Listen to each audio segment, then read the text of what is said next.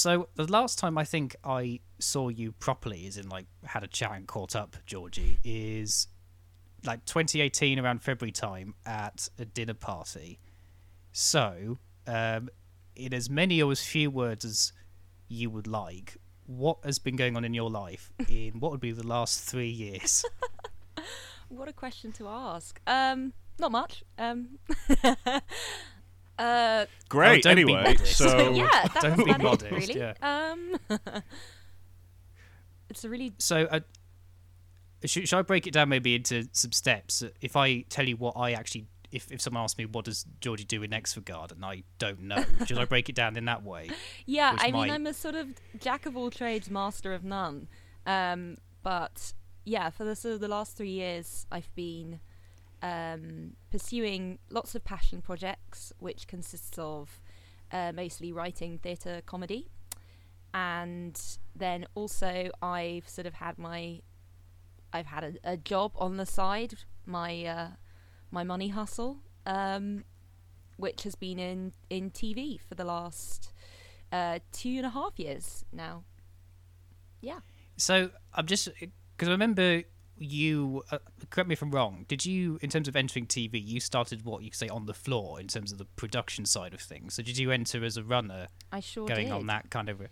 Did you carry on the production track onto something like third or second AD, or did you kind of sidestep elsewhere? No, I sort of sidestepped actually. I started off working as a runner on Celebrity Big Brother, which was an amazing show to work on because it was such a well-oiled machine. It's a show that had been running for many years, and also just being a part of something that is live 24 hours a day is totally mad. So after I was a runner on that show, I ended up being a PA to the executive producers for the next series, which sadly ended up being the last series before it got axed. And then I actually ended up working as an assistant to the managing directors of the company that used to make the programme. And then I, throughout the pandemic, actually just sort of before the pandemic, started working in development just as a sort of assisting role, coming up with ideas for new game shows, Factent, reality, and then in December I got made redundant. Woohoo! Now we're back to square one. But I think most people are kind of in that position anyway, so I'm sort of waiting for the world to go back to normal a bit at the moment. I mean, something we've talked about a lot on the show. I don't know how much in terms of when we were organising this. Tom, you caught up with Georgia, whatnot, if not at all. But Tom at the moment, or both of us are sort of, Tom's looking for work, and I'm at work on paper, but like the work is non-existent. Oh no! So, are you on furlough? No, not at all. Because it's because I signed up back with my old tutoring agency. It's technically self-employment. Oh, nice. And the work does exist. It just gets snapped up in the same 5 seconds that the emails get sent out. But so I mean, in a sense, we're kind of in the same boat in a way, which has some catharsis to it, even though like we'd rather not be in that boat. Well, I did mention, I mentioned that I got made redundant in like last July, from my job as a proofreader for how to explain it? It's like as a proofreader at this company that like modified exam papers for kids who are like partially sighted or blind. So it was actually really good. It just sucked that I've said it before, but like it just really, really sucks that like after a string of like unbelievably shitty jobs, it's like the one job I get off like the strength of my master's degree, and then end up really, really enjoying, happens to be the job that I get made redundant from. But whatever, that's the way it goes. But also though, I will correct you on one thing, Sam. You say I've been looking for work. I've been like, I've not been looking that hard with it being COVID. I just because I tried like for a little while to like find something, but out where I live, there's like there is literally fuck all here. It's just like warehouses and call centers and shit. So yeah, I think my next thing is probably just moving to a city. It's looking like Manchester at some point, just because it's closer than London, and with London being so like sort of insanely expensive, I might try making a go of it in Manchester first. But yeah, it's a bit annoying, really. I think it's a really good idea. I think lots of people are going to be doing that, and I think if like the pandemic's taught us anything, it's that you don't need to be in London. Whereas I think there's so much pressure on people, especially in the south, that like it's London or nothing. But yeah, it's totally made me reconsider options, and yeah, just like quality of life as well. Yeah, it's just a couple of people we all know. I mean, have moved out of London, so that was something that made me think, oh, maybe it shouldn't be the be all and end all. And then like it just sort of got me thinking as well, as far as like the only reason I've been able to like be out of work from July and not like desperately be looking for a job is because I basically saved up a bunch of money. But like I could use that money to like move to London, but it'd be gone in like 6 months just because of how expensive everything is. So it's like, shit, maybe I should actually like maybe just try a different city, maybe try Manchester, and maybe try and get a job sorted. Great. And yeah, I mean, I've got family up there as well, so again, it's like it's really close to Crewe, where I'm from and where I'm living, and B, yeah, once I move there, I've got people there that I can like, that can sort of support me. But yeah, it's no, it fucking sucks at the moment. I was going to throw all my money at travelling, or at least work experience in the field I was working in, to try and facilitate a move abroad, but then COVID hit. I mean, I'll still try and keep what I can to go travelling, but I think, even this year it's still kind of it still seems to be a bit hit and miss about even like European travel, just because lockdowns keep countries keep going back into lockdowns, and I think there seems to be a lot of political football going on, possibly at the cost of the health of civilians. But talking about London, actually, something I remember was I was having a conversation with a hairdresser, nonetheless, about, so this is when I was living in Birmingham, what kind of the merits of living in Birmingham are. We sort of came to consensus, but what he said was really interesting, which is that Birmingham's somewhere where you can rock up and do a thing, and if it doesn't work out, that's fine, you just do another thing. And it's not just the expense, but it's the kind of the general kind of attitude. Like, no one's really sort of too high strung, and no one's really like gonna judge you or kind of think differently of you for giving a few things a go or just taking it slow. And I guess also the fact that a lot of it's a very young city. It might at one point be the youngest city in Europe in terms of the biggest population of under 30s, but then again that might be facilitated by the fact that a lot of people stick where their families are in somewhere like the West Midlands. But whereas moving to somewhere like Bristol or London, they're great if you have like this big idea of what you want to do, and sometimes somewhere like Birmingham doesn't move fast enough or have enough facilities if you've got this big idea and you know that you're going to go for it. But if you don't, then you kind of get swept aside in like the sort of the busyness tidal wave of some of these more like, let's say, metropolitan. I don't quite know what the word is. But then, yeah, I've not lived in London, so I don't know how far. As someone who has lived in London, George, I don't know how far you'd say that is accurate. Oh, sorry, you just cut off the end there. What was that, sorry? Oh, that's all right. How accurate? That idea of London being great for big ideas, but you can't really like mill about. You kind of need like a sort of a bedrock of an idea. Yeah, I think living in London. Need that. You also need a sugar daddy because yeah, that's true.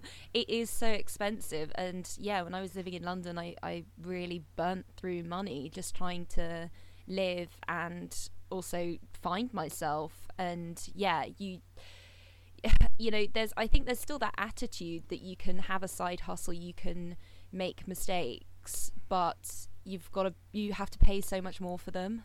And I think it's really easy to get stuck in a particular job or a particular industry, and it's more difficult to break away, largely just because you if you leave your job to find another job or to change tact, you've got a huge rent to pay, and that's horrific. But yeah, I've been living with my parents for the last 2 years, which has helped enormously. Financially, not psychologically.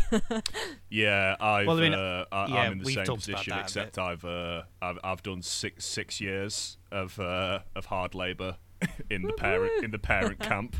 Yeah, no, it is good financially. That's the thing. That's the only reason I've been able to like do anything. It's because like I've had that safety net, and like, you know, even though I've got a bit of money saved up, like I haven't had to dip into it too much because, yeah, I've been able to sort of come back to the home base and kind of regroup. But it just kind of sucks because, like, yeah, I sort of tried my best to, like, get some sort of job to, like, for me, it was more to just save stuff to move out. But, yeah, it's just, like, except for the job that I unfortunately got axed from before that, yeah, the jobs I was doing were like fucking shit. Like, you know, it's like I did like a bit of tech support and managed to stick that for like 4 months. But just the people I was working with were just so horrible.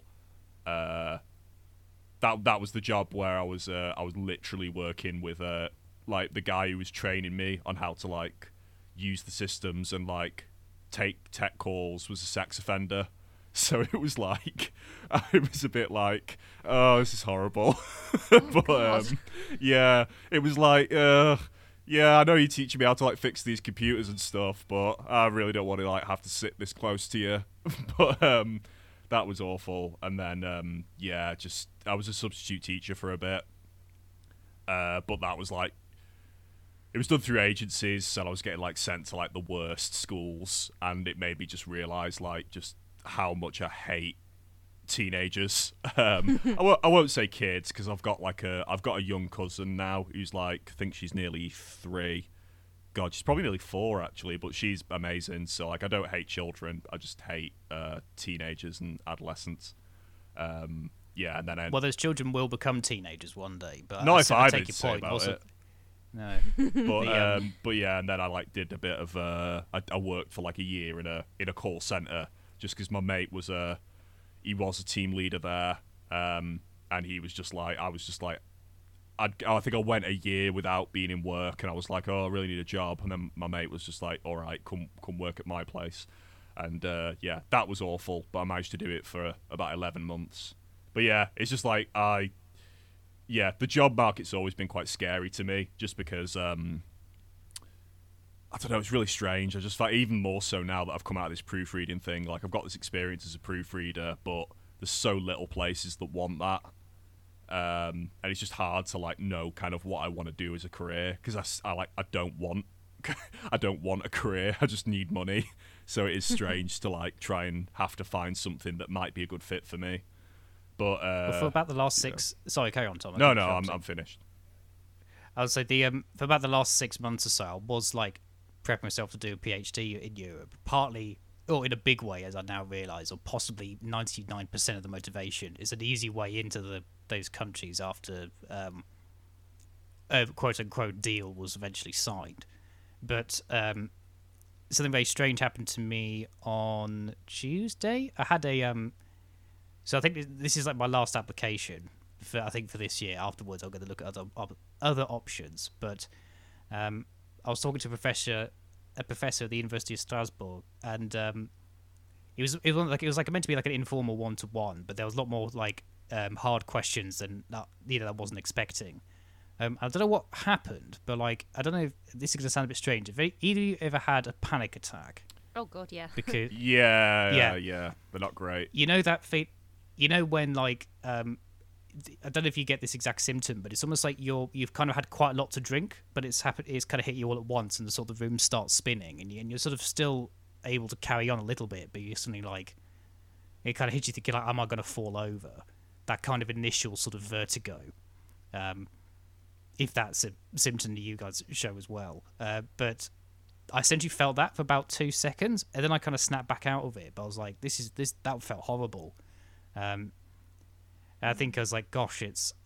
I've been terrified of commitment. I think it's been something I've been terrified of for a longer time.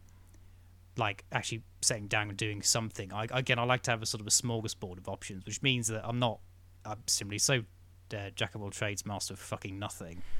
But so like as an example, like I'm looking at doing a free course on counselling skills to see if that suits my fancy.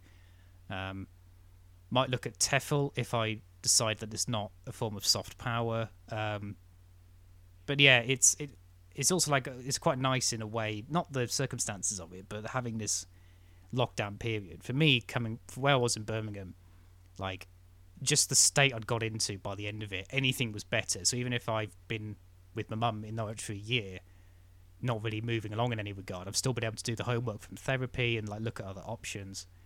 It's like even though I didn't get to go travelling, I'm still able to look at other options. But yeah, point in case, the whole career thing is terrifying me as well. And I think, but also like we've probably talked about this, Tom, is that we're not surrounded by careerists. So you might know a handful of people. Like Ludo is in a like profession and is kind of on that track. But maybe like, well, Georgie, by the sounds of it, you've kept within the field. So like you could arguably have a career and have like, you know, you're within the field of work, but like it doesn't.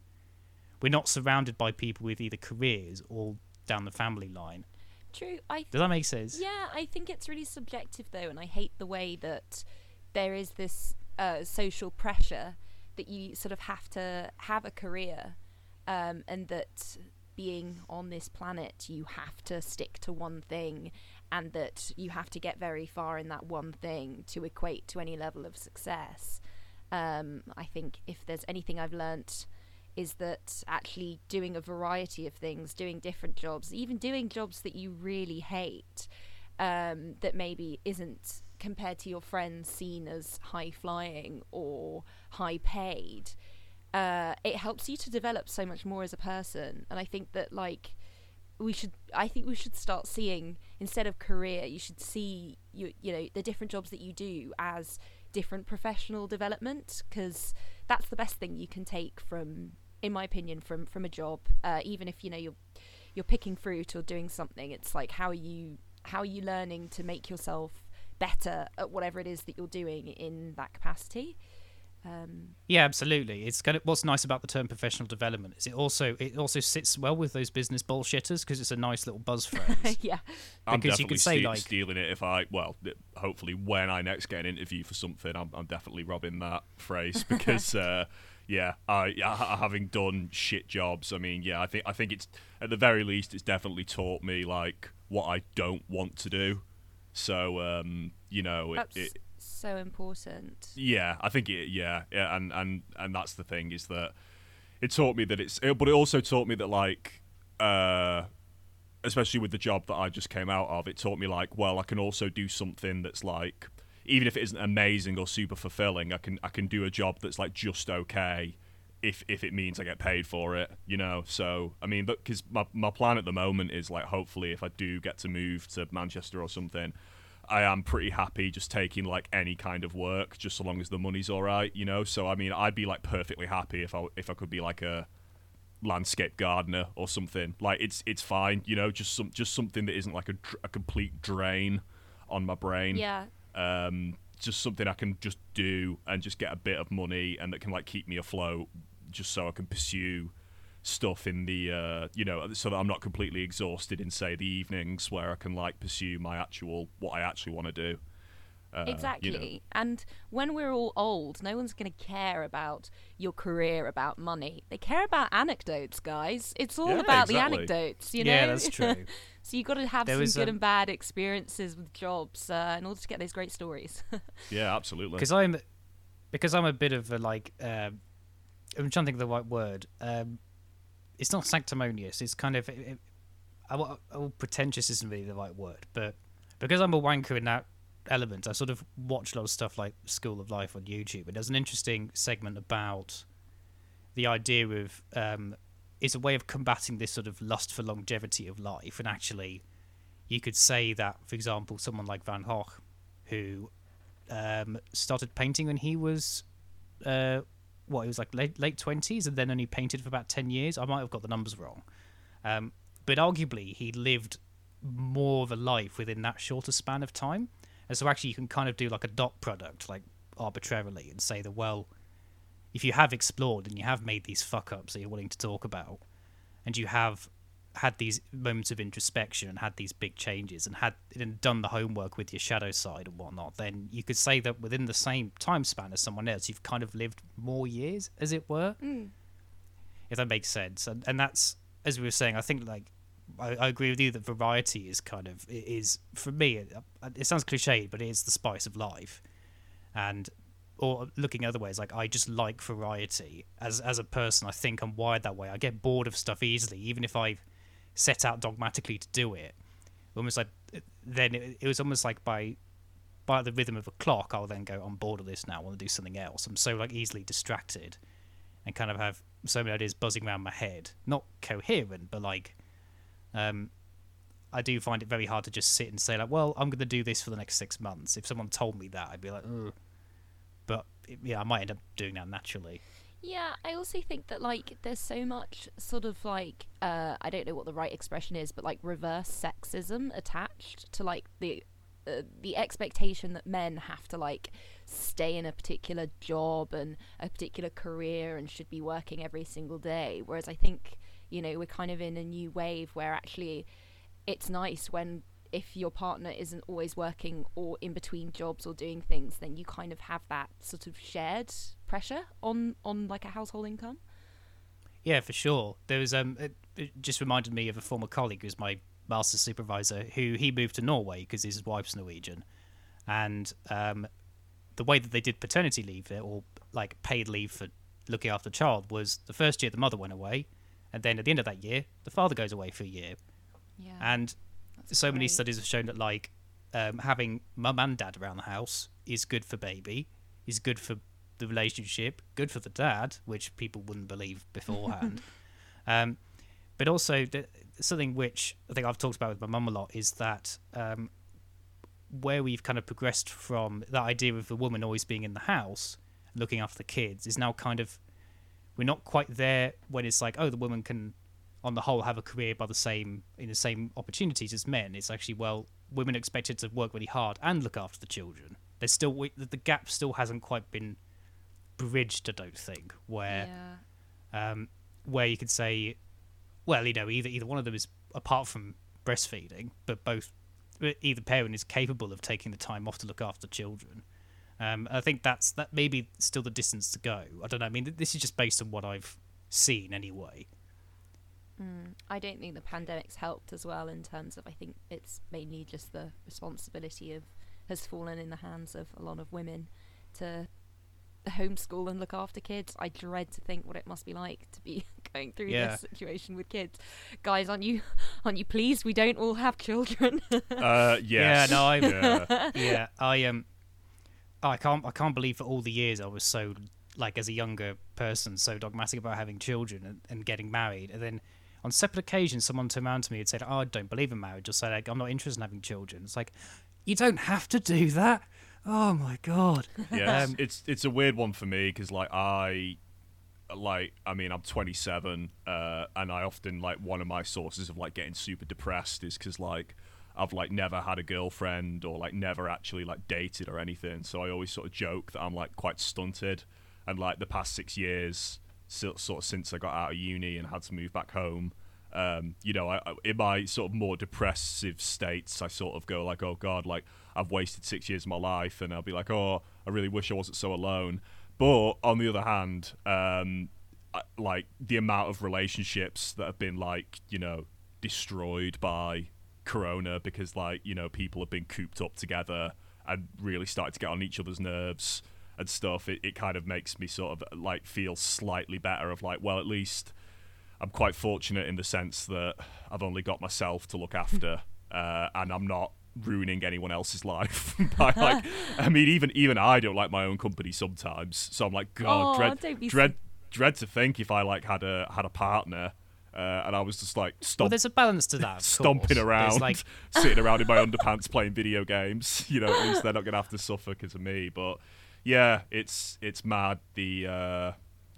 It's crazy the effects that coronavirus and this whole culture that's emerged from it have like had on just daily life. Yeah, as far as like like you say, with parents and families and stuff, I mean, I think if like certain families did homeschooling properly, I think the kids would actually get a much higher quality of education, just because those kids are essentially getting like university level levels of attention, as far as, you know, you've got the person who's teaching you and it's just totally one-on-one. But I think the issue is like you say, you know, a lot of the parents maybe can't be asked to actually homeschool their kids properly, you know, Or because if they've got full-time jobs, it's just Exactly. crazy. How the So hell do you do it? how can you actually expect the people to be able to homeschool the kids, and like, you know, now that childcare options are sort of out the window. But it's nuts. Yeah, no, I'm Well, as sad as I am still that I like don't have a partner and like don't have kids. It's maybe good timing wise that I don't just yet. Yeah, and I think Well, look- there's a lot to be said for actually just spending time working on yourself means that when you do meet the right person, you'll make that person happier, because you'll just be a more confident, mature individual. So, Sure. I mean, I've dated men who haven't known who they are and had a horrible experience, and yeah, it's not worth it. Yeah, I was going to say that exact thing. I mean, it's good. It's nice to hear it from the other side, as it were. Although, like, ideally, the dichotomy of men and women would, in terms of I love behaviors. that. The other side. Well, yeah, that's. I was thinking as soon as I said that. I was Is that oh, like I'm the a bit icky is that like the because it's Twilight Zone?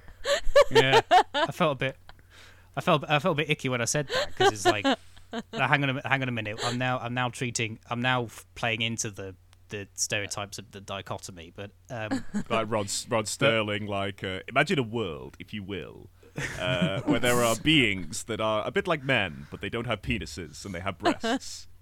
You are now entering the world of the other side. I'm pretty sure there's an episode of The Goodies where they made a sex ed video where they literally started it with "This is a man and this isn't." But God. Yeah, I think that was made in the 70s, I should say. yeah. But yeah, I've in my sadder moments, I kind of still hold on to like, well, I've had all this time to be selfish, really, and like, I think I still haven't got a lot of selfishness out of me. Like that, I know that's like that could be sort of self-fulfilling if you believe that as a young person you can be selfish, but like, with every passing year, I kind of go, well, I've worked on that, and I definitely wouldn't want to have, brought that de novo to someone else. Do you know what I mean? That's not really what a relationship would be for. And I know that there's never like a perfect person you can be to enter it, because you would never end up doing it. But like, it's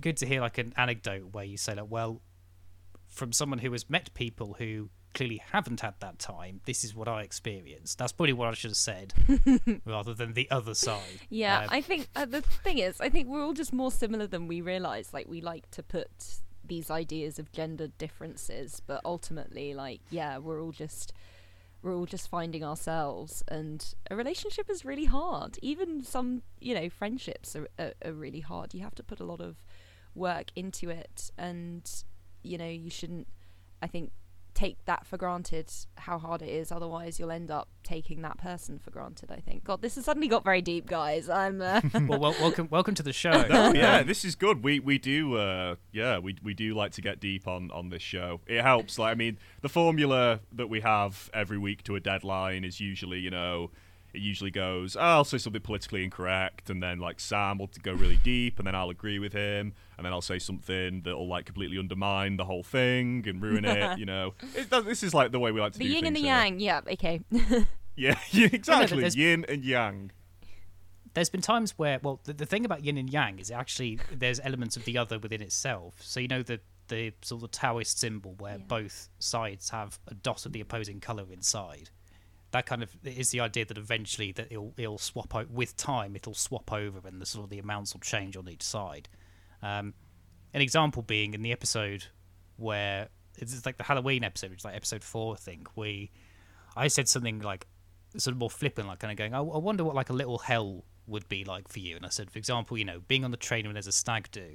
And then Tom took that a lot further and said, well, I actually went through hell, and then talked about the job where you mentioned about being the tech support. So like that. Yes. So I think then it was not just. I think that was a moment of real like, insight, which is it wasn't just me talking, which I sometimes feel guilty of. I know that this is a talking show, obviously, because there's no video attached to it.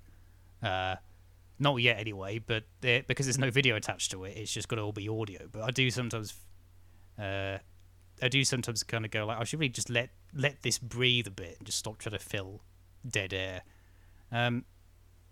It is also good, Georgie, you about... brought up like gender differences and stuff, though, because I do sometimes worry how much sort of scope this show has, just, you know, with it being two white men just talking about things that interest them. But also as well, because, it's nice to actually get a different sort of viewpoint. Yeah, it's important. Everyone's going to see the world in a different way, but yeah, I suppose coming from different backgrounds, I'm glad I can provide a female perspective. I know that there's like I also aware that we would never want it to be like tokenistic as well, because like I mean thus far all the guests we've had are like have been our friends and people who we like chatting to and have had a real range of different experiences. Obviously beyond the perspective of protected characteristics, and like coincidentally, I was going to talk about the listener stats. Thus far, 100% of the listeners have been male. So like, I know that like, if someone said to me, "Do you want to appeal to the male market?" I don't know what I. Do you know what I mean? No. No, exactly.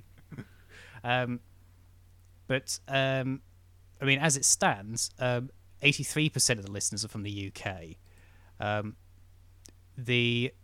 think it's like 14% from the US, and we still have the majority of US listeners are still from Ohio, so you haven't put them off. Cool. Perhaps it's like there's a cathartic thing where like all the other shows are saying how great Ohio is, and all the Ohioans are going, don't really believe you, and switching off. Then we have less than 1% of listeners from the following 6 countries now is updated. Russia, that's been a standard since like the beginning. Germany, that was introduced fairly recently. I think a few episodes in, we've got some German listeners. Indonesia, that was pretty early on in the process. I think Singapore was fairly early on as well. Canada is a reasonably recent addition to the United Nations of Plopcast, and the newest one is Pakistan. Do you think the German listeners were maybe looking for the other Plopcast? Because there is another show called Plopcast that I think is German. There is. Well, that explains the German listeners then. Well, I think we said that like we'll try and poach the listeners from Plopcast, Germany. I mean, I should listen to their show if I can understand anything. I think it's all in German, but here's me being bigoted, expecting it to be in English. But that's I promised a bit of a breakdown of the listeners. I thought that was quite interesting, and I imagine it might even be people just typing something incorrectly into a search engine, and I meant podcast. I'm sure it is.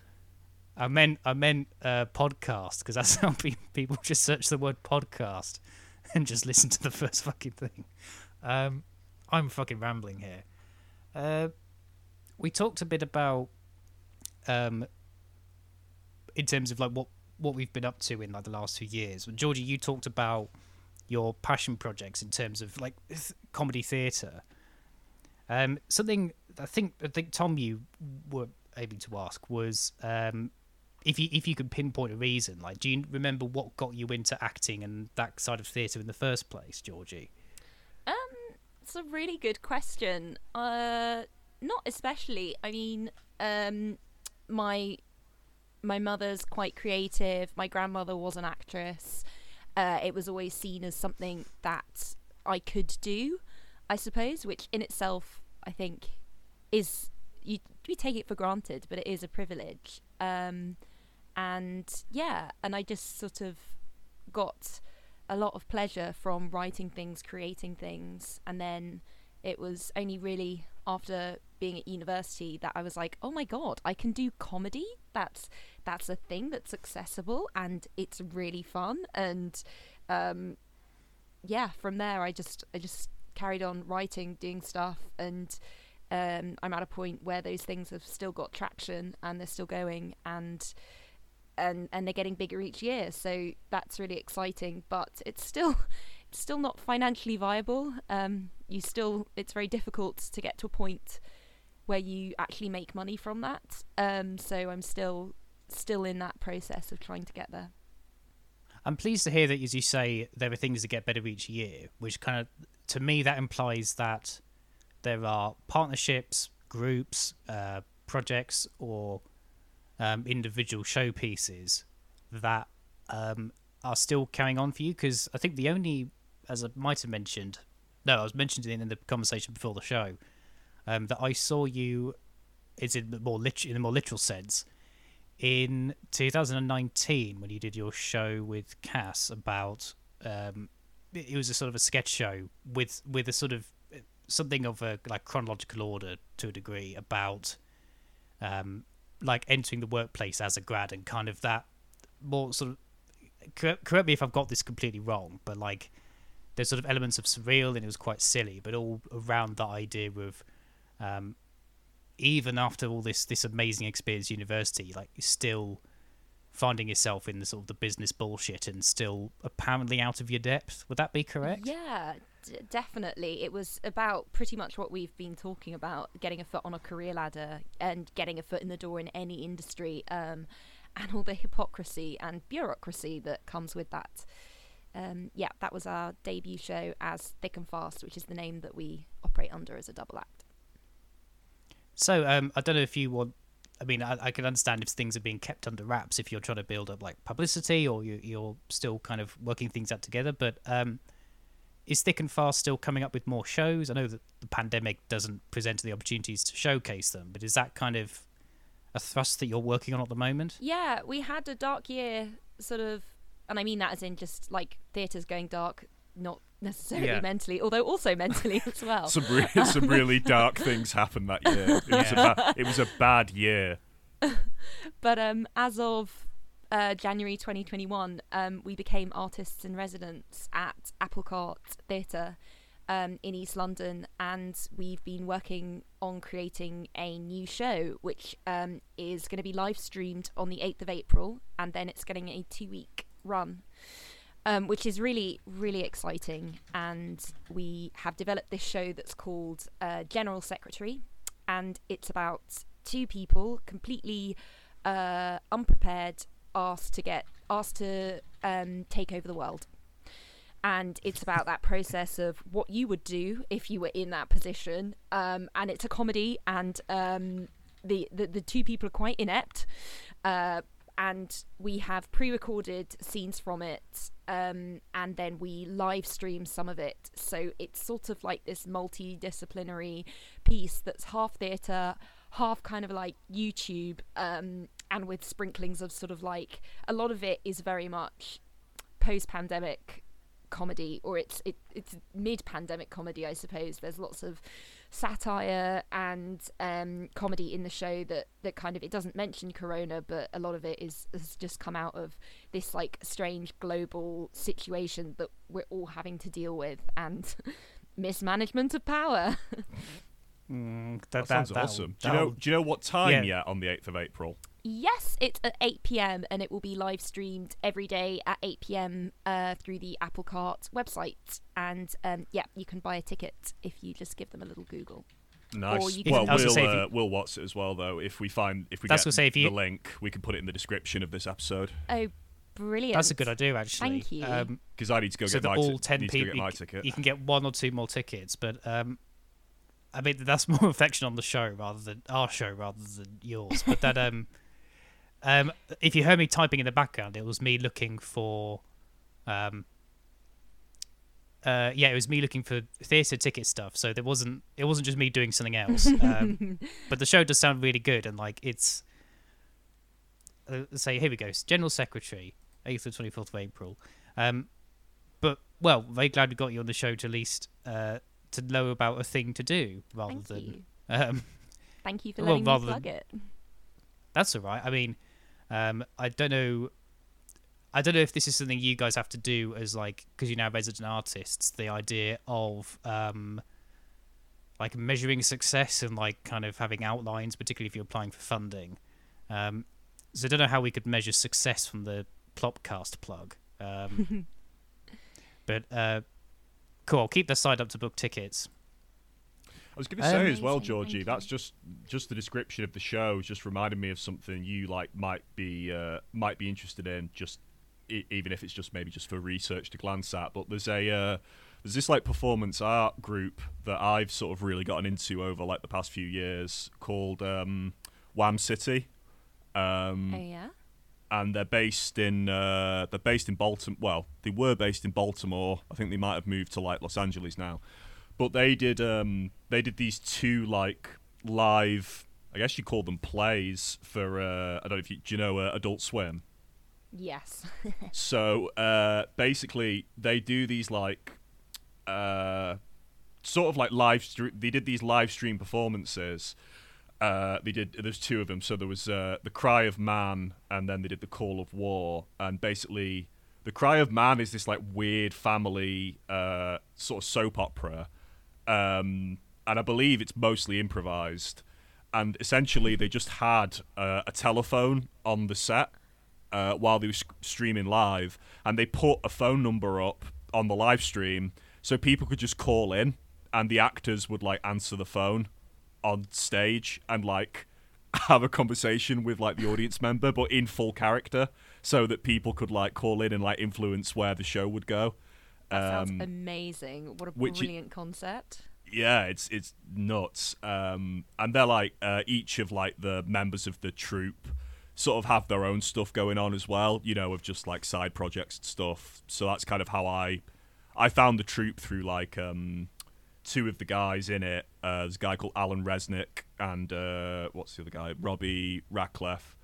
But they basically, they're part of this troupe, and it's just interesting how it reminded me just with you saying like you're doing it as like a live stream sort of performance. It's just interesting kind of where you can go with that, and hopefully we're going to see more of that though with the because with the pandemic it's like put in this set of like limitations, but it's interesting how when you're actually given limitations, you can actually be like way more creative because I guess you've got to work in a certain space. I don't know if you found it like that with doing it as a live stream. True.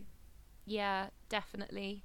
And another project I've been working on actually with another friend who is another partnership, Phoebe Hitt, who I write with, is that we just decided to write a script together for a pilot for like a radio comedy, and yeah, we wouldn't have done that otherwise. We just sort of gave ourselves deadlines because we wanted to talk to each other every week, and sort of thought, well, why don't we just try and come up with something? And then, you know, we've got something to talk about at least. Not just that, but also that. And yeah, I'm going to do another plug now. Shamelessly another plug, which is we're doing a script read through with some fantastic actors of that script, which is still very much a work in progress. But that's on the 6th of April. At 7:30, and it's completely free, and anyone can join, and all feedback very welcome. I will give you a link for that one as well. Please, yeah, that's quite cool. Please though, do. me. That's like almost because I think for some reason I think it's because over the past few years, I think people like viewers have gotten like way more. I want to say like nosy, but it's maybe worse than that. Just because I think it's the way like reality TV's gone. People these days seem to have this obsession with like wanting to look into like other people's like lives and stuff, you know, whether it's through like fucking TikTok or Instagram and stuff. Anyway, my point is a script read through that's like shown is really cool because it's kind of like a peek behind the curtain at like how the sausage is made, you know, before you actually see the thing. So I think that's really good for people to be able to see actors actually sitting around and learning a script or like testing things to see how things work. And I think it's actually quite brave of you to do that as well, because I know sometimes people just sort of could be a bit more guarded because like it'll be like, oh well, you know, we want to only show the finished product. But I think it's quite nice to sort of show people, hey, you know, ever wondered what playwrights and directors and actors do before they start rehearsing? Well, this is what it's like. It's a read through, so that's really cool. I was going to add to the fact that I wouldn't say personally. I know I completely agree about the nosiness in terms of people's lives generally, like the behind the scenes. So actually, trying to see how people's heads work or what makes them tick. Whether it be for Schadenfreude or kind of like depressive comparisons. But the idea, I think personally, about the intrigue about learning what's behind the scenes is that I think now more than ever, with every passing month, it's easier in terms of tools and opportunities and role models to get into, for example, like radio comedy writing. As just but the same could be said for music, could be said for like making TV shows or even films, which people you can get handheld cams, which 30 years ago were just coming onto VHS and were a complete pain to use. So I think also with people like that, having a sort of a breadth of not just things to watch and be inspired from in terms of finished products, but also the kind of seeing how people do things behind the scenes. And I guess it's kind of, maybe in a few years, in some time down the line, we might go back to like, there's actually so much behind the scenes stuff that we kind of can't really filter it out. But no, I think that's a really good idea to have and also it's something that you can quite easily live stream as well. So something which is, you're live streaming, aren't you, Georgie? Yes. 6th of April, we did say. Yeah. Do send us a link to that, because that actually sounds really cool. It would be great. I think one thing that I suppose one piece of advice that I learnt a while ago that reigns true is that you can never really create anything in isolation. Like you can sit down for ages and ages and ages and work on something and then polish it until you're really pleased with it. You're like, yes, this is brilliant. But then you put it in front of somebody else's eyes and they will spot a plot flaw straight away, and then you're like, oh my god, I could have resolved that ages ago. So I think even though sometimes it's really tough, and especially when something's a bit crap, is just to share it, because as soon as you get it out there, it becomes so much easier, and you just sort of just become so much more comfortable with doing that. But it is really tough, especially when it's something that means so much to you.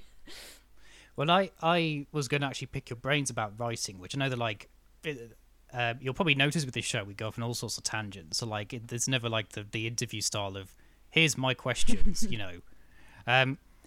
But so Tom and I have talked about writing a fair bit on the show in terms of, I think we've probably linked it more with kind of motivation. And so you said something, writing in isolation kind of, it is not as complete. And you talked about the idea of the one thing you can't do on your own is actually test it to an audience. But I don't know if you have any tips in terms of motivating one's self to write, because a couple of examples that it's sometimes hard to write without an opportunity because you sort of feel like you're writing in vain. And I know that you should. I'd say I suffer from that. Just to give my 2 cents is I haven't written for ages, and I mean one of the things I have mentioned to a few people is I've hopefully going to try and start this literary blog, essentially, where I just sort of review I'm going to try and review everything I've ever read or seen or listened to, just to at least get an online portfolio going. But as far as and also to try my hand and build up some chops with writing non-fiction. But as far as writing fiction seriously, I haven't actually sat down and written pretty much since I finished uni. And that is my issue, is I kind of don't have any motivation, because it's well, what is the opportunity? And ultimately, though, the motivation should be get something finished so you can send it off, but it's easier said than done, really. But I would be very interested to sort of hear not just your motivation, but also maybe your process. Again, if you don't mind letting us sort of see your your style and behind the scenes. Oh my god, of course. I mean, it's I am the absolute worst at writing. I will find absolutely every reason not to do it, to put it off. I need a deadline, that's for sure, and I need it to be a serious deadline. Otherwise, I would write nothing. I think also the thing that's the hardest is is that thing that you're saying is like, oh yeah, I need to have something to send off. You know, like, it has to be this big important work. It's got to be the leather-bound, incredible piece of writing that's going to change everyone's lives. But most of my best ideas have definitely come from something really fucking stupid, or just something like that will never work. Or I'll write something down on a post-it note, and then, or I'm literally, the notes page on my phone is full of ridiculous, stupid little ideas, some of which have actually developed into things that have become shows or sketches or bigger ideas. But it's so important that you just make sure that you give yourself time to throw stuff away. I remember somebody saying to me, if you're really struggling with writer's block, just like put 2 great big lines through a page, ruin the page, so that, and then write on a ruined page, because psychologically that just does something that like lets you off the hook, lets you go a bit.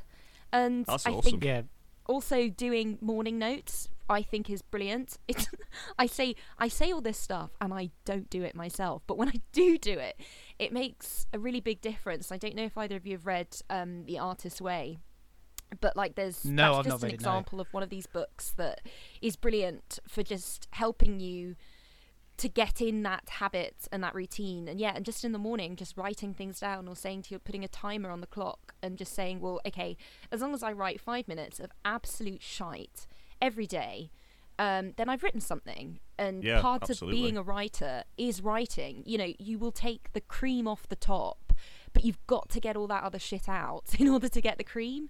So it's curds really, in the really way. hard. Exactly, the curds in the way, all those lumpy bits at the bottom. Yeah. I mean, I'm not even sure if that is how you make cream. I don't know. It's been a while. It's been a while since I was a dairy farmer. But yeah, one thing I can strongly recommend is just saying to yourself, I'm going to write the stupidest, most absolutely just something that's totally irrelevant to the world, because once you've written that, you'll get a spark, something will come. It's just about letting yourself off the hook, not putting too much pressure on when you're putting pen to paper. Actually, talking about you mentioned the stuff that's come about from like minimal planning, or just like the stuff which seems, I know when you say stupid, it's kind of like if you said it in public, like it's kind of something that might bring about laughter or just like, or confusion, you know, is rather than it being like the fully fleshed out dramatic plot. But yeah, I'm very guilty of kind of going like, I've got all these ideas, let's form them out, and I will eventually write them, rather than going, well, what do I want to write now? And like, I completely agree that like, I mean, really, unless you are, you know, if you have an agent and you've got a book deal, no one's actually asking you to write. So I guess you can, in a way, take the pressure off yourself and kind of go, well, just do what I want to do. And in terms of doing the lines to the page, I know someone who, whenever they get a new notebook, which is a lovely thing to have, you don't really want to use it, because stationery is such a lovely thing. You don't want to dare use it. It looks so pretty. But he always makes a thing of tearing the first page out, so the notebook itself is already ruined. Because if he's worrying about filling it with shit, then like ripping the first page, well, it's already kind of shit now. So that kind of takes the pressure off it, or at least, like your method is like saying like, how do you deal with a blank page? Like make it non-blank in a way, fill it with something, and it's like, how do you deal with the first page? Right, on the second page, or like remove the first page entirely. Yeah, it's just playing psychological games with yourself, and just it's getting your brain into that state where you actually can be creative. And it's it's why I always write with somebody else, because I find that's the best way to get something out of me. But yeah, I do have to find a way of overriding all my self-doubt and lack of self-belief when it comes to just alone in a room, pen and paper. Because I've got to the point of, I mentioned this probably at least 3 times on the show over however many other episodes, that sometimes I've almost avoided inspiration, because then it's like, oh, I'm inspired. Then it means you could go and do something. And then it's like, well, going to do that thing means you could then fail. So like ultimately nipping inspiration in the bud protects me from failure. But that's a really poor mindset to have. That's the brain, isn't it? That's just, that's so familiar. I empathize with that. I never quite understand as human beings, we have achieved a lot, and not just, I mean, if you look at it on the animal scale, if you look at it in ecological, in terms of look at it in terms of intelligence, things we've built, whatever metric you want to do, our brains are still not very good at like accepting doing these things. Like we still have a 70,000-year-old brain that doesn't want to do doesn't want to have to spend any energy it doesn't have to, because we're still wired to run after our food rather than get food delivered to us while we concentrate on one thing on our computer. So I'm always perpetually amazed how anything gets done ever. If my brain is anything to base anything off, which of course it isn't, I am perpetually amazed that anything gets done at all. Maybe that's just me being a pessimist, or maybe it's being optimistic. I'm always amazed that shit gets done. And people come up with business ideas. I don't know how to do that. I also find it interesting as well about how you do write with other people, because that's something I've never actually done. Like I've never actually had the opportunity to do. I mean, unless I think I vaguely maybe did it when I was at uni. I think one of the actual modules might have been, I think it was like to have to write a collaborative play, but I mean, it was just kind of like, I mean, that was in a situation where I like had to do it. But as far as like choosing to write with someone and choosing the person, you know, I would really like to do that. So that's something I should probably try at some point. Because I'm just wondering, I'm guessing like, do you sort of treat it as kind of like a writer's room type situation? Do you sort of, I mean, I'm just wondering with the situation at the moment, do you do like a live call or? Yeah, it really depends who I'm working with. But I mean, with Phoebe, we will work on one document, and it will be a Word document, and we'll change the title to the draft number each time, so that nice. We've got like way back when of all the different edits we made. So if we change our minds, we can always go back a step, and we will change it and add comments. So if there's somewhere where, because, and it was actually, I'm going to interrupt what I'm saying to say this, but I listened to Phoebe Waller-Bridge do a Q&A after she did a run of Fleabag before it got made into before it got made on BBC Three, or on the BBC. I don't know if it was BBC Three. I think it was on just the BBC. Anyway, I digress. And she said that because she writes with another person as well, and she said that the most important thing with giving feedback is you give praise, you give more praise, and then you say what you're confused about, and that criticism should in no way come into it, because if you are receiving feedback and somebody is telling you the good bits in the script, you're going to feel good about what you've written, but it's also going to show you the bits that work. And then suddenly the bits that don't work are going to become really clear.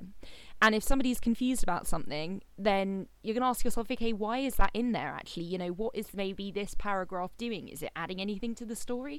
Is it developing anything? Or was it just a thing that my brain put in there because it made sense at the time, but now I can get rid of it? So we operate on a Word document comments thing, but if we do change anything to it, we'll highlight it in yellow, because we're very precious about our own writing, and it's really important to respect that within each other. And I mean, we also both have days where we're just like, no, it doesn't work, I don't agree with that. And you're always going to have that in whatever partnership you're working in, because you both have different brains and you both think that your idea is superior of how you're going to end this. But if you just make sure that you're always praising that other person, because as artists we're so bloody vulnerable and insecure about our work. Oh, absolutely. And you have to protect the ego at all costs. But then with Cassie, who I do the Thick and Fast shows with, we write more for live, and we will work on a running Google Doc, and we'll just be writing stuff at the same time, and we will almost like finish each other's sentences. It's sort of like slightly different in how we do that, and we also will just get up and improvise something, and that really, really helps in terms of developing dialogue that feels really authentic, because you put yourself in that position like, okay, what would I actually say? And I think it's a really good thing for, if you're writing fiction, to get actors in, or to have somebody bring your thing to life, because even just body language, it's difficult to portray that across, but when you're seeing it and you're watching it and it works, that can help to develop your writing. I don't think that's answered the question at all, but no, but it's an the amazing writing, idea. the I love the writing idea process, of just gonna say Sorry. like I was just gonna say it's like it's an amazing idea to, like you say, get actual actors in to, like, once you see it, essentially get brought to life, and you can sort of start to understand what works and what doesn't work. I also just love the fact that you said that you and your comedy partner, you have that, like, almost like perfect synergy of, like you're saying, you finish each other's sentences, and, like, you could write at the same time and improv and stuff. I mean, I think that's like the dream for when you're writing comedy, I would imagine, is to just have someone that you're constantly firing, bouncing ideas off and stuff. Because I mean, the closest I've got is, like, because I often say to people that I think I'm not particularly funny, like, when I'm on my own. But if I'm in, like, for example, if we use, like, the bad film night as an example, I tend to find that I can make my friends laugh, but it's because, like, I think my friends, like, bring it out of me. So I do think, I think there really is something to be said for writing in a group or in a duo. Well, it's the whole reason that got us to do the podcast was because he wouldn't shut up. When we went Yeah, watching a film. true. I guess that is where this came from. Actually, something I was going to ask you, Georgia. I'm actually making notes here. Like, this is the very informative show. I mean, we make notes either if we're doing role-playing stuff to keep track of all the shit that's happened, or in this instance where we're learning. So talking about kind of opportunity, and because you said that you're getting actors in to read what you've produced, which is amazing. And I think obviously there's an element when you're seeking out opportunities. There is a vast amount of bravery to say, I'm giving you this, and then obviously knowing that it's like, it could be terrible, but I'm going to be brave and submit it anyway. And that's not a comment about you and your writing, as in that's what one might think about one's own work. Oh, not everybody, yeah. Yeah, not least of all because you're so used to it that you kind of the novelty is completely gone by the after a few pages. And also, if you've sat on ideas for a long time, then you're not going to find any novelty in it, so you might kind of just get on with it. And then someone else will say, I actually really like that, and you'd completely forgotten about the synthesis of that idea and how pleased you were when you first came up with it.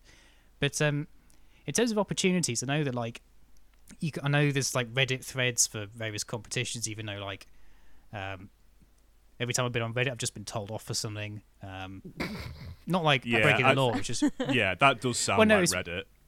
Well, it's more just people saying, I just post a question and they kind of go like, hi, just to let you know, read the rules, look at the side stuff, have a good day. And it's like, oh, fine, whatever. So it's me not reading, but it's just like, oh, I don't need this.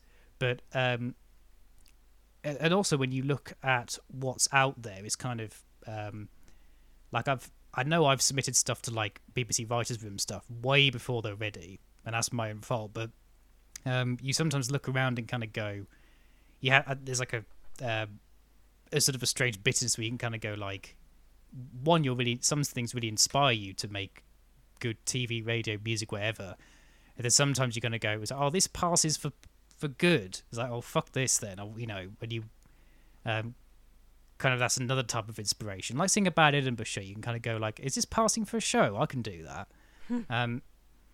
But I was wondering, like, where you might source your opportunities from, not necessarily like a specific place, but like how you go about finding people to cast. Is it kind of self-organized? Are you part of like a network? Is there just like I kind of mentioned before, is it just like there's a litany of like internet pages that you can just search, just do a very basic search about radio sitcom pilot trials as an example? To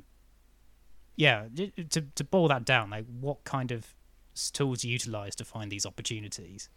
That's a really good question, and there's definitely two answers to that. In the sort of the preliminary sense, I always go onto the BBC Writers' Room website. That's great because they sort of have a running feed of opportunities that are upcoming, that you can write something for, or maybe you've got something that you can submit straight away. And that's great. It's all going to be verified because they wouldn't put it on there if it wasn't legitimate. And Newsjack, I write for Newsjack every freaking time. I've yet to have something appear on this show, but it's such a good exercise to, like, really quickly turn around material that is kind of like political and of the moment. And then I think that in terms of writing, and if you're looking for actors or anybody, like, it sounds like such a cliche, but put it out to the universe. It's amazing what one tweet will do, saying, I need some actors of this description, please help me out here, retweet this. Because people are always wanting to help, and if it sounds like an exciting project, those people are going to get interested, they're going to feel engaged, and they're going to want to know about it. And, you know, creating hype and a need, saying that there is a need for your work is quite a big part of writing as well. And then I think also following just sort of production companies and even if it's radio you want to write for, radio producers. If it's, you know, like Netflix you want to write for, follow the people who are Netflix writers, because often they'll post about something else that's happening that will lead you onto something else. It's sort of like the Twitter sphere in terms of word of mouth of opportunities. I think it's really, really helpful. And then the third part of answering this question is another cliche entirely, is to make your own opportunity. And that just being, if you think you have a brilliant idea, if you have something that you want to share with the world, just set it up, self-produce, cast your friends. It's never going to be the best, but you're gonna have created an opportunity, rather than just sitting down and thinking, okay, that doesn't belong anywhere, therefore I can't release it into the world. So it's really, really hard, and I haven't cracked it yet. I'm still left, right and centre trying to create stuff, and I use the expression all the time, it's throwing shit at the wall. And often the things that work really well aren't the things that you suspect are going to. It is a case of right place, right time sometimes, with just what's gonna chime into people and resonate with people. Yeah, I hope that helps, but... No, it does. It's well, you say that you haven't quite cracked it. I mean, like, I know that comparison is the thief of joy, but at least from where Tom and I are sitting, which is sort of in some regards, at least I can speak for myself, saying pretending to be a writer. No, but, you are a writer. You're both writers. You know that. Well, you thank need to you. say it to believe it. Yeah, maybe it's one of those like. It's very, very kind of you. Moments. But also, thanks so much for that answer, because I literally just, as you were talking, I quickly opened up like a note-taking app and just got some of that down. I mean, I'm going to go back and listen to this again, because some of that is stuff that I mean, you're helping me and Sam out, first and foremost, because there is, I was just going to say, like, I think that, yeah, like, opportunity is kind of one that I do kind of need to look for, because I don't know, like, how many times, I'm going to have to ask him again, but I don't know how many times, like, I've asked Ludo, like, could you, like, send me a link to, like, a website where there's, like, a list of, like, either, like, websites or journals that, like, take short story submissions.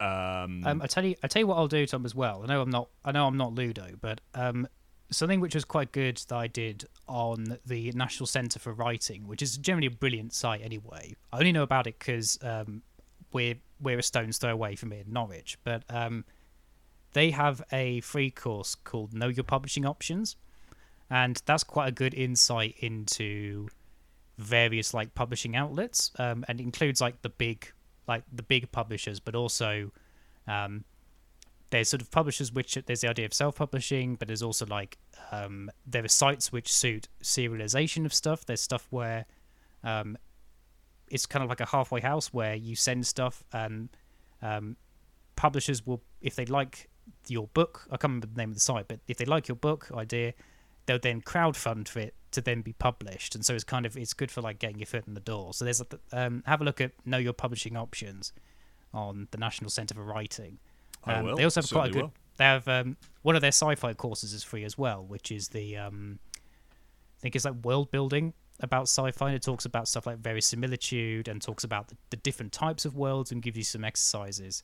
But yeah, those are just quite, you know, not least of all gets you in the kind of the mindset. And also, if you like stuff like fantasy or sci-fi, have a look at, it's a paid service, but look at Notebook.ai. I used it for a bit. And you can organise shit into characters, locations, items, that kind of thing. I'm not affiliated professionally with any of these services. I just have used them. I think the other one as well, But, just for anyone who's interested, I guess, is also, and again, it's another one from Ludo, is he is our resident contact, our industry contact. I think it's just one that's it's called the Writer's Yearbook, and there's just one for each year. Oh, yeah. I'm guessing the 2022 one will be out soonish, if not already. But apparently that's just like a directory of, I think, publishing houses and agents and stuff. But yeah, it's. I think the thing is though, I mean, I'm thinking way too far ahead because like I just need to get some short stories finished just so that I've got the thing, rather than I guess worrying about publishing just yet. But yeah, Exactly, it's putting the cart before the horse. You need to just get some shit down, make it terrible, make it really, really bad, and allow yourself to do those failed attempts because they're so important.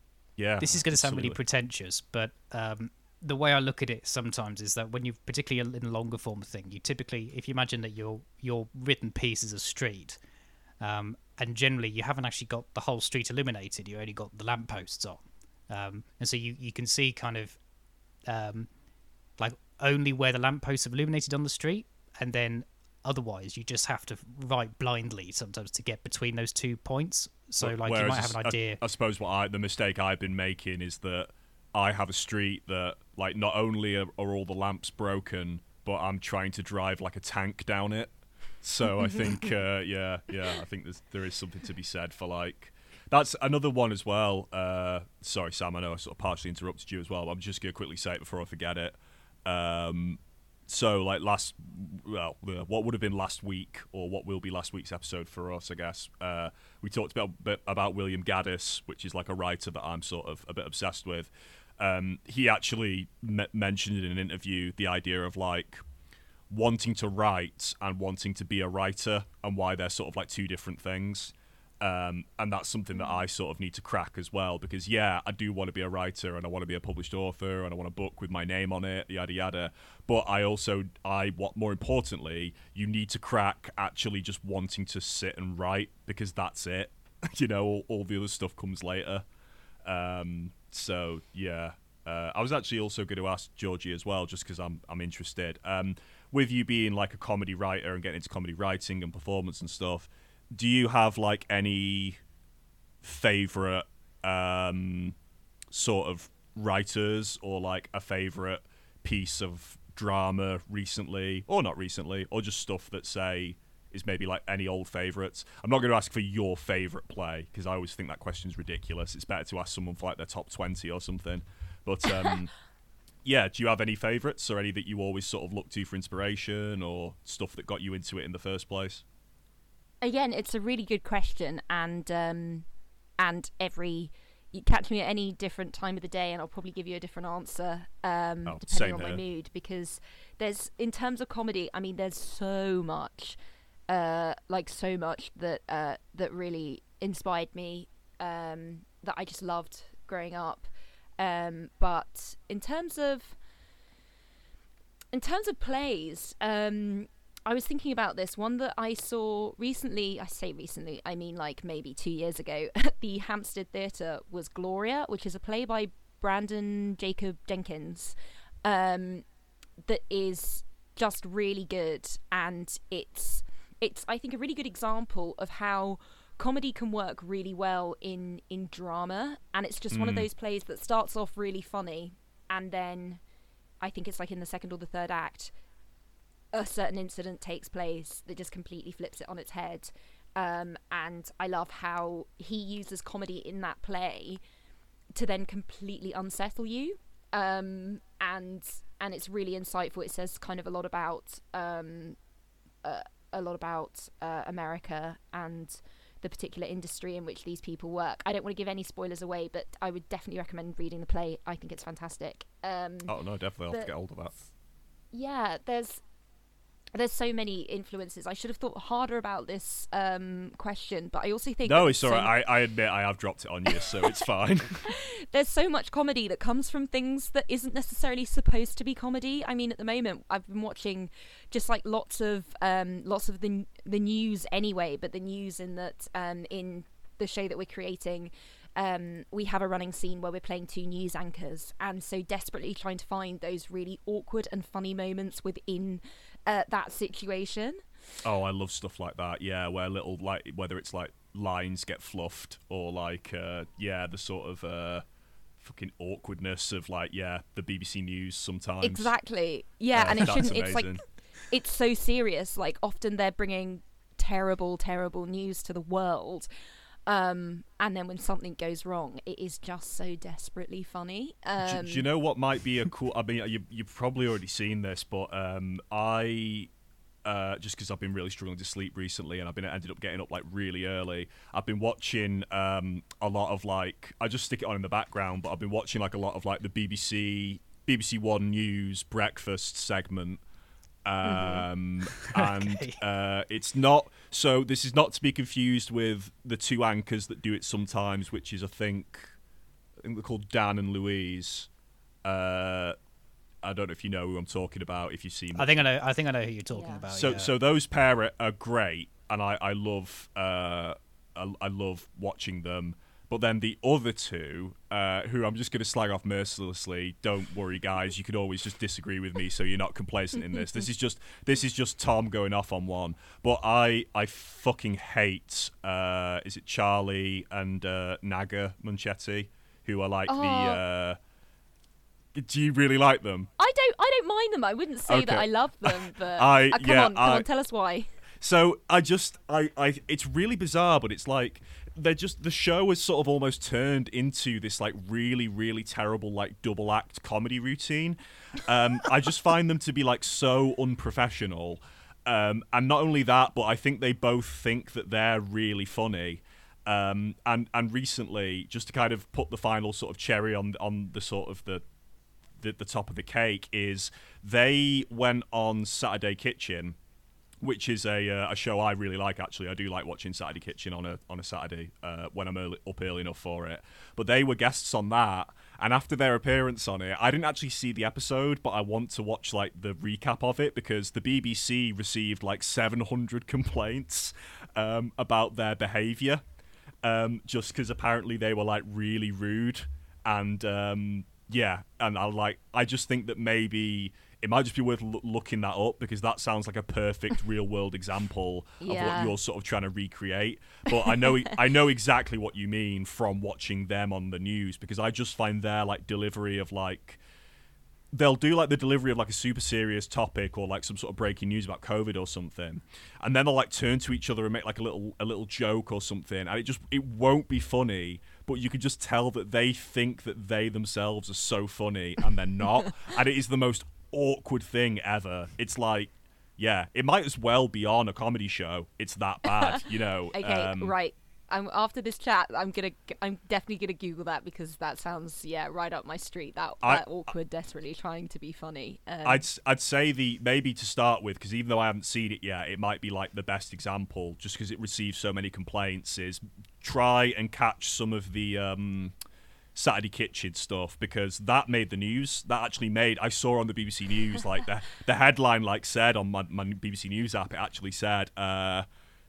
Over 700 complaints about this appearance, and I was like, whoa, what the fuck? And I started reading it, so that might be a good place to start, and maybe see what made that so bad, and then maybe see if someone, I don't think I'm the only person who gets so angry at it, there must be more of us, but I'm sure someone online must have made maybe a YouTube compilation of their like cringe sections, you know what I mean? They must have done, because it makes me furious. Unless I am legit the only one who has this massive problem with them. But, yeah. I mean, I'm trying to find, speaking of the merits of complete crap, I mean, in terms of films and whatnot, the only stuff I've seen is just shit. I think I've got to a point where, like, it's good because you don't really have to, like, if I'm watching something, I've got to a point where I try and pay attention and see what works and, like, kind of remember what I enjoy about it sometime after I've done the enjoying. But, watching shit kind of takes that onus away from me somewhat. But something I forgot to send you, Tom, and I think you might appreciate this, Georgie, is a few years ago, you know the comedian Nick Helm? Mm-hmm. Shouty man, pretends to sing at the end. You might have to maybe remind me, but go on. He I think there was something, a piece in Chortle about 3 years ago about when he talks about when he bombed at Live at the Apollo. Bear in mind that I think Live at the Apollo is like, I think you can get like 18 grand a pop for doing a show there. Also, Live at the Apollo is fucking awful. Sorry, I don't know if like either of you are massive fans, but I just find, again, bombing at Live at the Apollo might actually be more of a badge of honor, really, because I think it's quite hard. You have to get through many sort of gatekeepers before you or sycophants kind of thing. I thought you meant sycophants in the audience. I thought in terms of I think you can have both though, because it's like, you know, you watch usually just flick on Live at the Apollo, and it's just the most fucking lowest common denominator humor. You know, it's like, I mean, I'm not a massive fan of observational comedy, but I mean, observational comedy can be really funny. But like, yeah, it's just, I don't know. Yeah, I'm not a Live at the Apollo fan. Sorry, carry on, Sam. But yeah, I was just going to send you that clip of Nick Helm relatively bombing. But fantastic. I think it's just, I mean, I don't know how much I like cringe, because I watched most of the UK Office fairly recently, only like a year or two ago. But I watched half of it like through my fingers, like just having them over my eyes. Like I don't know, I can hear this or I could see this. I don't know if I can do both. I just love it though, because I was actually, this reminds me, I was listening to this this literary podcast that I sort of listen to, and I usually agree completely with what the hosts say most of the time. I think they're quite like-minded people, and I really value their opinions. But one of them at one point like brought up that they hated The Office, and I was like, how can you hate The Office? But to be fair, I think it is because some people do struggle with cringe humor, and it's totally fine, because I think the cringe is like, it's like a gland, or it's like a muscle that you have in your body, and you have to like exercise it regularly to like build up a tolerance. So I do totally understand the watching The Office through your fingers, because it's so like humiliating. But I think that's part of what makes it so genius. But yeah, it's fair enough though, because I think you do have to maybe just build up your tolerance a bit before you can get into the really cringy stuff. I don't know if you, off the top of your head, if there are if there's any other source of inspiration, because I've actually not thought to look at real life fuck ups. I've generally looked at fictional ones in terms of bad films, but like, okay, I guess they have a basis in real life, like bad production values. But I don't know if you mentioned about the news going wrong. I don't know if there are any other sources as well, Georgie, that you can think of, even maybe just recent stuff that's kind of propelled you further. In terms of inspiration, do you mean? Well, yeah, inspiration, or it could be like, or even you could even have stuff that's off-putting. You've seen something kind of go like, well, I don't want to do that either. I was actually good. Yeah, I was thinking like maybe. I mean, I suppose I probably shouldn't put you on the spot with this, but I know that one that I've heard from like Sam and from Ludo, because I mean, I know you guys have been the Fringe quite a few times. I mean, I only went the once when we did that play together, but. Yeah, it's funny that I should have mentioned that earlier, but yeah, me, Georgie, and Sam were all in a play together, and we took it to the Fringe, and it was great. And I really wish I could act again, because I really enjoyed that. Like, because I haven't acted in ages. I did a bit of acting in sixth form and really liked it, and then I got lucky enough to do the one play in uni. I mean, that was one of my biggest regrets, was that I didn't go along to any footnotes meetings, especially when it got to the point where I was basically, by third year, I was living with like a third of the committee. So it's like I really should have gone down and had a go at comedy writing. But anyway, I digress. Yeah, I was going to say, like, have you ever been to like Edinburgh and seen something? Because what my point I was going to say was, while I was at the Fringe, I didn't see like many stinkers, if you know what I mean. Most of the stuff I took a punt on was pretty good, or it was stuff that people had said, had come back to the flat and said, "Oh, we've just been to see this. Go catch the next show and you'll like it." Yeah, because I generally don't tend to take a punt on things. I'm a bit like, I'm probably like, I don't do it correctly in a way. I don't do a proper Fringe. I tend to see who I want to see and then go by word of mouth about halfway through. So I was going to ask Georgie, like, have you maybe been to any where you've been in the audience watching it through cross fingers, or worse, have you been to any where you've walked out? Oh my god, do you know, I'm actually really disappointed to say I haven't been to any real stinkers recently. It's all been pretty like, good. Yeah, which is so You have such good disappointing taste. because I love a good stinker. A good stinker makes you reevaluate every aspect of Yeah. yourself and like why you chose to. I love a good stinker, but sadly not. No. Although actually, do you know what? Controversial, but I went. It wasn't necessarily a stink. No, it was actually. It was a stinker of a Zoom gig, which Zoom itself, everybody knows that's really, really hard. And I actually watched. It's not fair to say it was a stinker because it wasn't a stinker. It just didn't.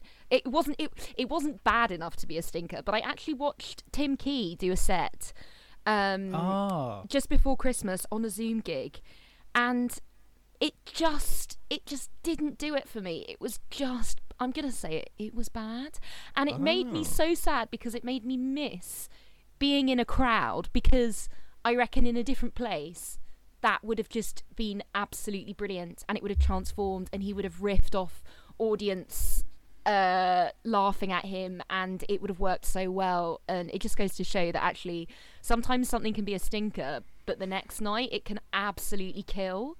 And it's all about the vibe. It can, like, one person in a room can really change the atmosphere. It's a strange thing. It's almost like a superstitious thing, but it's mad. I totally agree. It's like you sometimes start to realize like how the medium or like that barrier of being on a Zoom call can affect something, whether it's a conversation or an actual performance.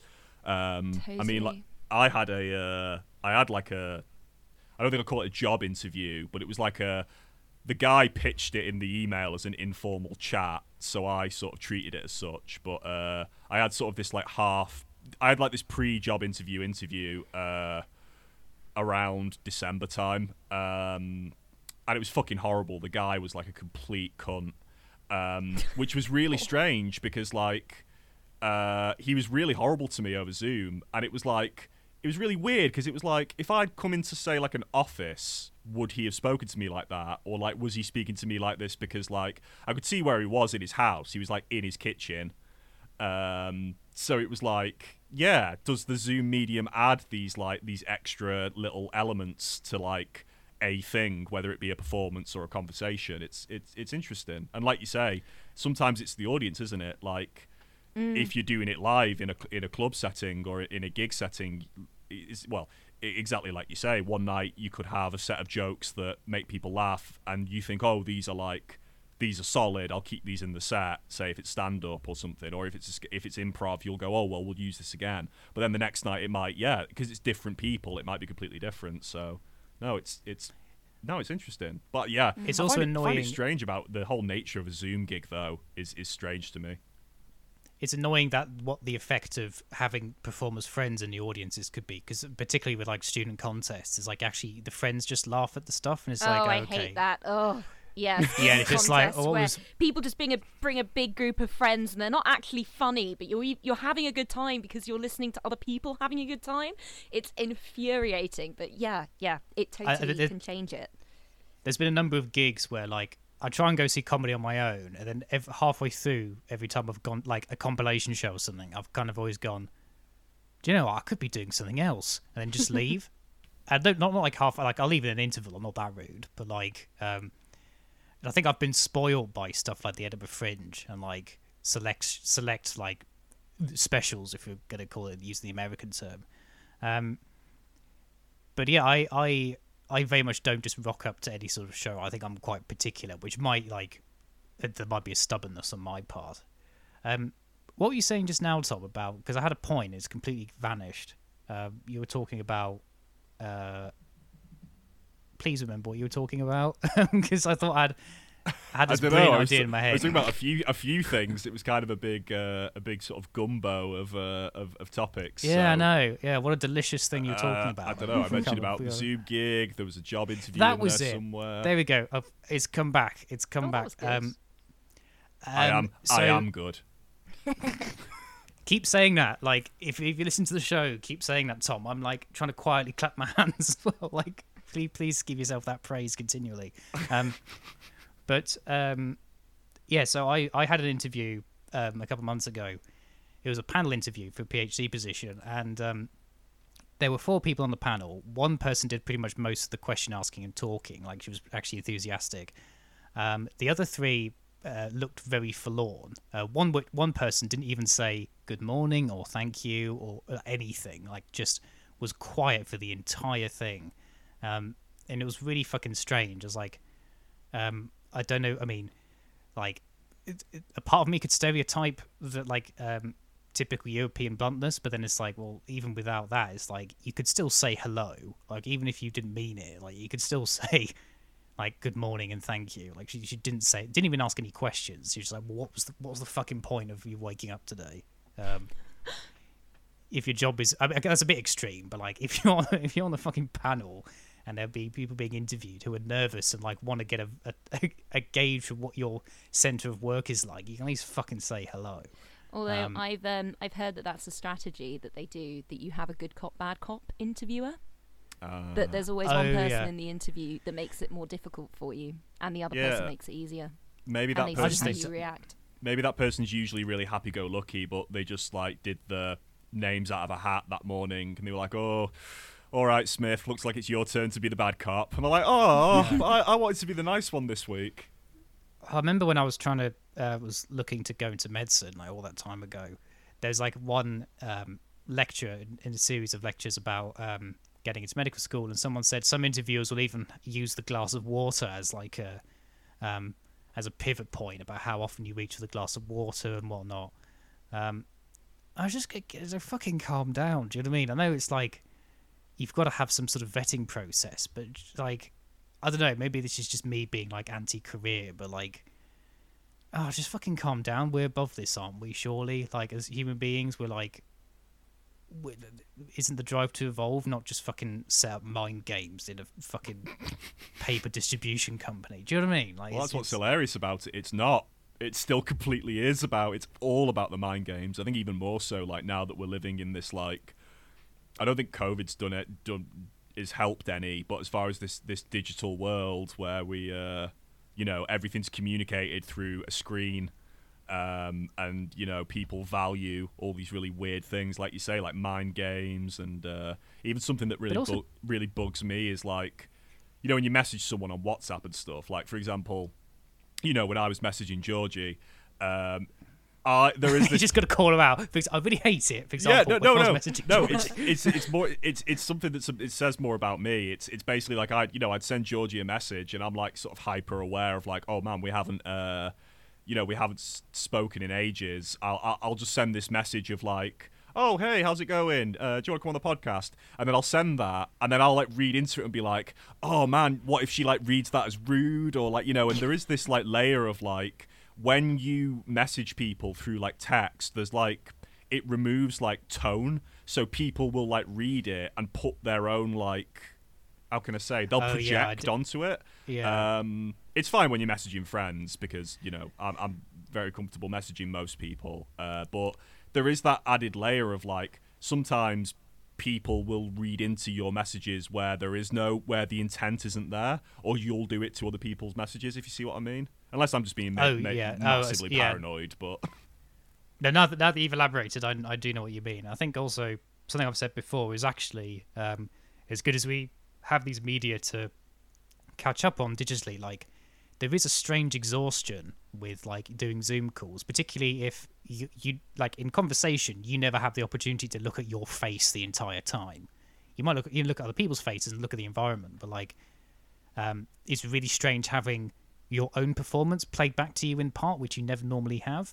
And so like you're kind of, I mean, again, I'm probably as paranoid as you, Tom, in some regards, but like just kind of aware of how I come off, you know, like if I'm slouching and whatnot. And also like, because you like when you're in like the world with people, you are able to read body language as well. Like you're reading like things like posture.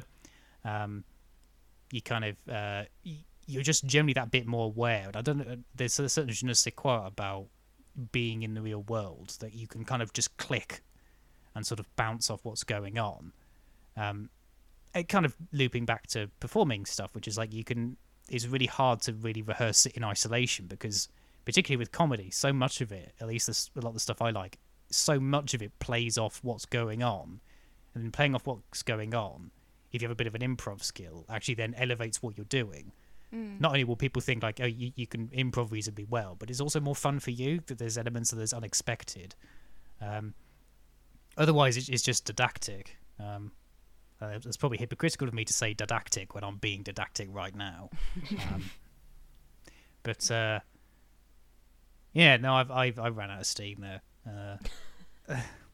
I'll just keep acknowledging when I run out of steam. Like I'll know who's barred. I'm like something we talked about just before we hopped on was the idea of always being in character. And I always say, like, even if you play as true to yourself in a performing act, you are still doing a persona because, I mean, at least Tom and I, we started this because we have a way of talking and kind of elaborating on stuff in a certain way that we like doing. But, like, ultimately, even being yourself in a sort of performing media is still a persona because you wouldn't do this in day-to-day life, really. Because even if you are true to yourself, that people don't normally do you are going to sit here and listen to me for 10 minutes, 20 minutes. That doesn't happen. There's much more of a back and forth. And people don't speak like they have an audience watching at home. You know what I mean? Yes. Sorry, carry on, Georgie. No, I was just going to say, yeah, no one will ever know the you that is inside your head. We're always proposing a certain type of person and just, the way that we speak, the things that we say, the way we want other people to think about us. So speaking of being a type of person, have you enjoyed being a plot person today, I've loved Georgie? being a plot person. Thank you very much for having me on board.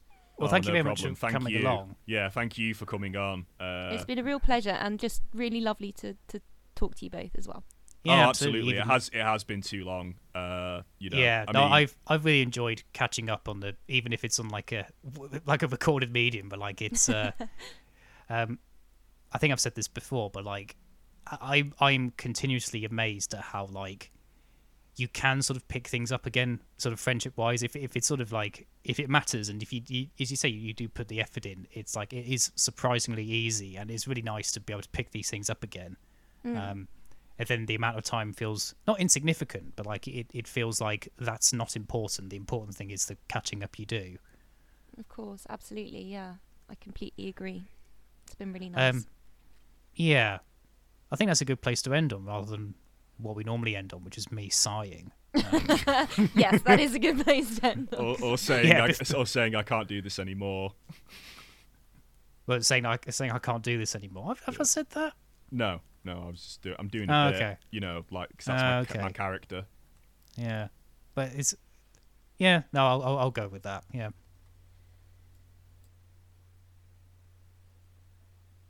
Okay, shall I stop?